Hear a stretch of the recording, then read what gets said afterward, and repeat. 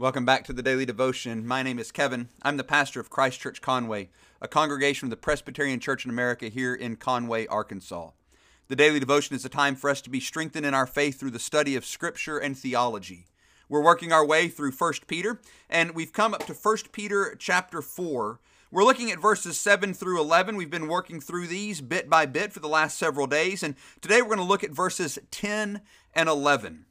1 Peter, as I've reminded us several times, is a book that was written to encourage Christians in their faith in the face of suffering, to encourage them with the gospel, to teach them what it looks like to live in the glorious light of the gospel of Jesus Christ, to live in light of the reality that we have been born again to a living hope, to an inheritance that is kept secure for us who are being kept secure by God. Let me pray for us, and then we'll jump in and look at 1 Peter chapter 4, verses 7 through 11.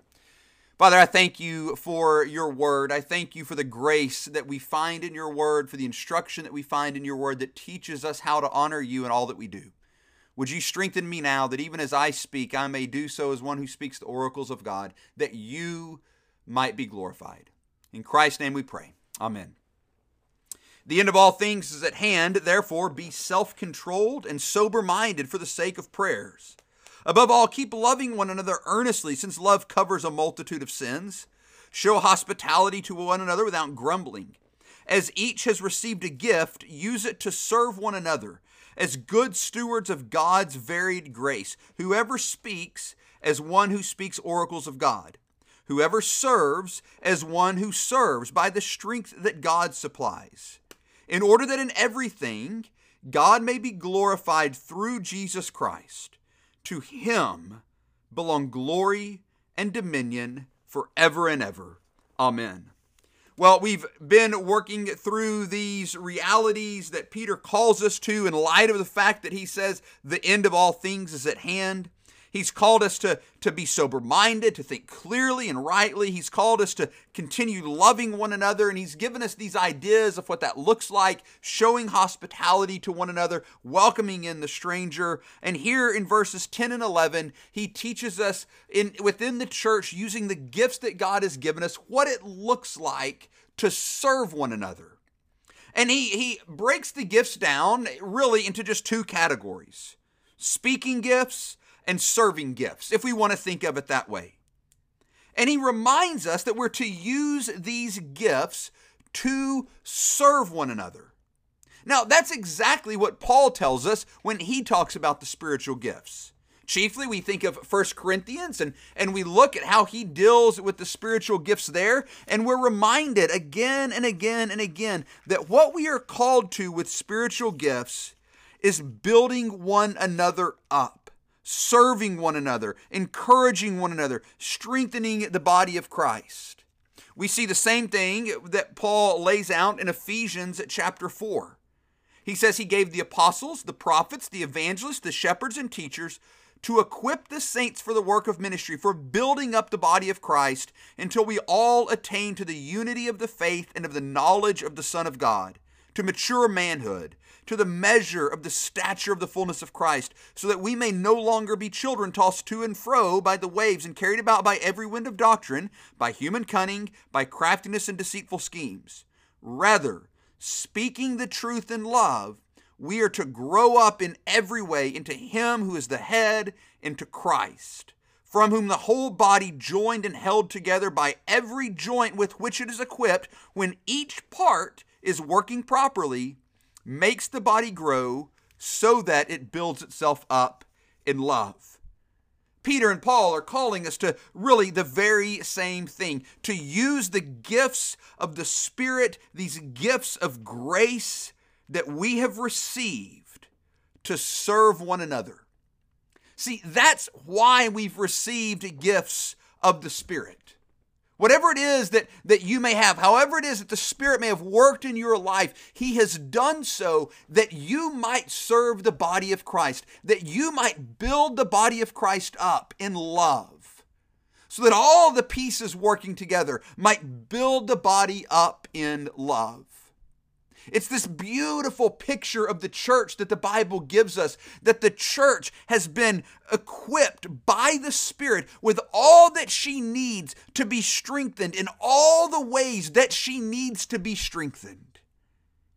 This is the glory of the church, that God has given us in Christ and by His Spirit all we need, that we might be strengthened for His glory. That's what Peter here is reminding us of. Paul reminds us that everyone has been given a gift of the Spirit, and here we're being told that it's to serve each other. It's not for our glory. It's not that we may gain a stage. It's not that we may gain recognition. It's not that we may be thought special. It's not that we may gain standing with God. It's that we might serve each other, that we might seek and consider others more important than ourselves, that we might look not only to our own needs, but to the needs of others, that we might have the mind of Christ, which is ours. This mind of this one who didn't consider equality with God a thing to be grasped, but made himself nothing, taking the form of a servant, and being found in human form, offered himself up to death for us. That's what Peter is reminding us, that these gifts that we have are for, to care for one another. And so as good stewards of God's varied grace, we're not all going to have the same gift. We haven't all received this same gracious gift, but God has equipped a body. Some as hands, some as feet, some as mouths, some as eyes, some as ears. And none of us get to say we're invaluable. None of us get to say we're worthless. None of us get to say that we're the most important. God has equipped the body with all the necessary parts, with all of His varied grace. And our job by the Spirit is to be good stewards of what God has given us. How are we good stewards of these gifts, this varied grace that He has given? By serving each other. When we use the gifts that God has given us to serve one another, to build one another up, to strengthen each other in the faith, then we are being good stewards of this varied grace that He has given. And so Peter in verse 11 gives these two broad categories. In other places, in Romans and 1 Corinthians, we see these lists with all these kind of gifts laid out. In Ephesians 4 that we just read, we see these different offices laid out. Here, Peter just uses these two categories. Whoever speaks. There are those in the church that God has equipped by His Spirit to speak clearly, to proclaim the gospel, to preach, to encourage, to teach.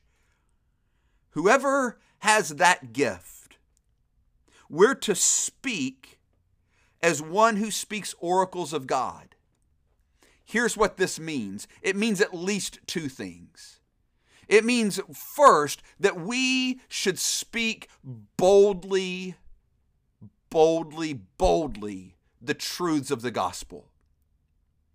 Second, it means that we should speak so very carefully when we speak the truths of the gospel. We should make sure that what we are saying, what we are proclaiming, how we are teaching, what we are setting out as the biblical truth, we should make sure that it actually is. That what we are saying comes from the Word of God.